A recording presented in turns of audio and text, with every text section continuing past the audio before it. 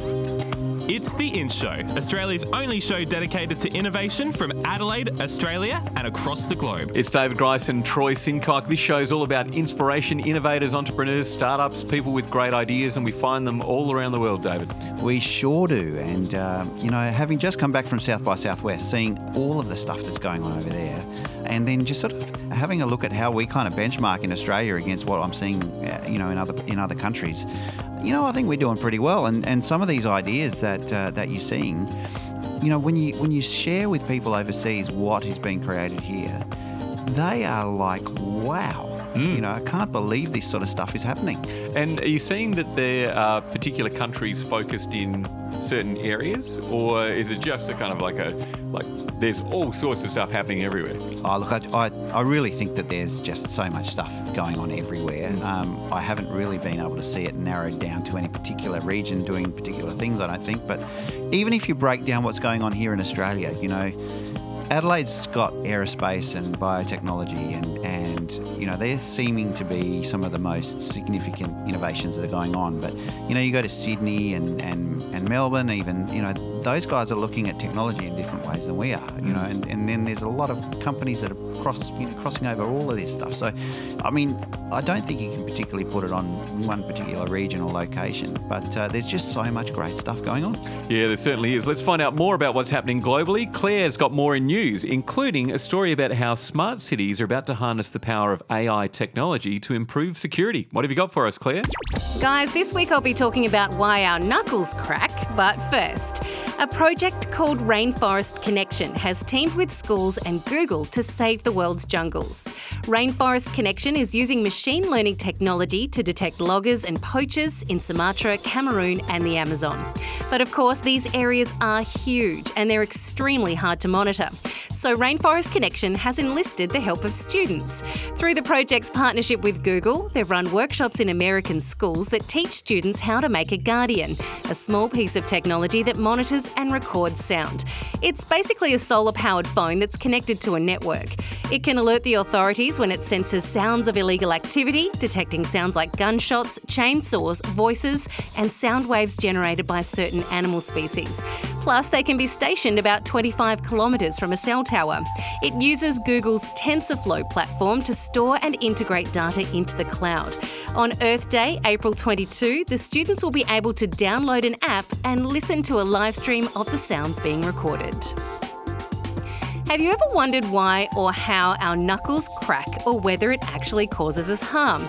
Scientists from French engineering school École Polytechnique created a new mathematical model to study the cracking sounds. According to their research, fluid in between the knuckle joints reduces friction between them.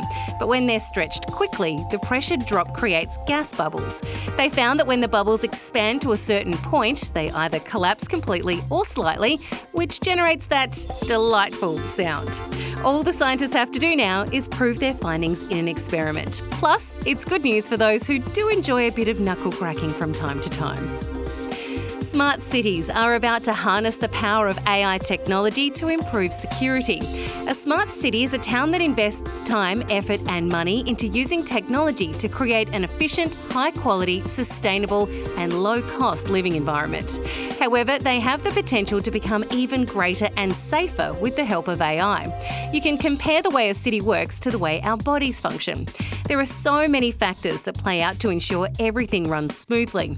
Our brains constantly receive feedback from the nervous system, and our bodies ward off potential threats by using its immune system. Smart cities have digital sensors placed in bins, street lamps and other physical objects that are connected to the internet and shared data. But they're not being used as a source of feedback that can help protect our smart cities. If they were, every smart city would have somewhat of an immune system and would be able to detect signs of impending disaster, like a collapsing road or an overheating power plant. This means authorities could deal with problems sooner and prevent future disasters. Imagine that. And that's what's in news this week. Thanks very much, Claire. Well, isn't that interesting, David? I mean, the world of AI is just so expansive. The impact it's having is incredible globally. And think of how machine learning plays into this as well. Like as the machine understands what information it's being given, what then can happen as a result? I think what we can find is that we're going to get information that we don't even know we're looking for yet. And I think then that opens up a whole myriad of different possibilities that don't yet exist as well. And think about also the business opportunities that come with that and that sort of thing. So, protection of our people, it could be around, habits of waste and litter and, will certain bins be collecting certain rubbish that we didn't know that, and that was based on the fact that there's a particular shop just nearby or something like that. And how can we improve the quality of our life for our citizens? It's so powerful. Yeah, well, Adelaide, where we do this show, is smart city, and it makes you think that we're really, or we've taken on that title. It's really just the tip of the iceberg, isn't it? Completely. And it's not just about parking and things like that. I mean, some of these new street light poles that are coming out that are called smart poles. I mean, understanding that each one of those are connected to the internet and that, it senses when somebody's walking towards the light, at night, and therefore the light shines brighter so that there's an easier way for people to walk through the city. I mean, in America, in Columbus, Ohio, they're putting in these smart poles that have actually got power points and speakers in them so that buskers can just go plug in. And, wow. They just stand at the street light pole. They don't have to take an amp anymore. So this is all about things that can also impact just the culture of a city and the way a city feels. Absolutely fantastic. Really exciting stuff. It's David Grice and Troy Sincock, and on the next In Show podcast, we're revisiting an interview that we did on episode 5 of the In Show, and we're taking a look at how far Ashley Manuel has come with his organisation, Growing with Gratitude.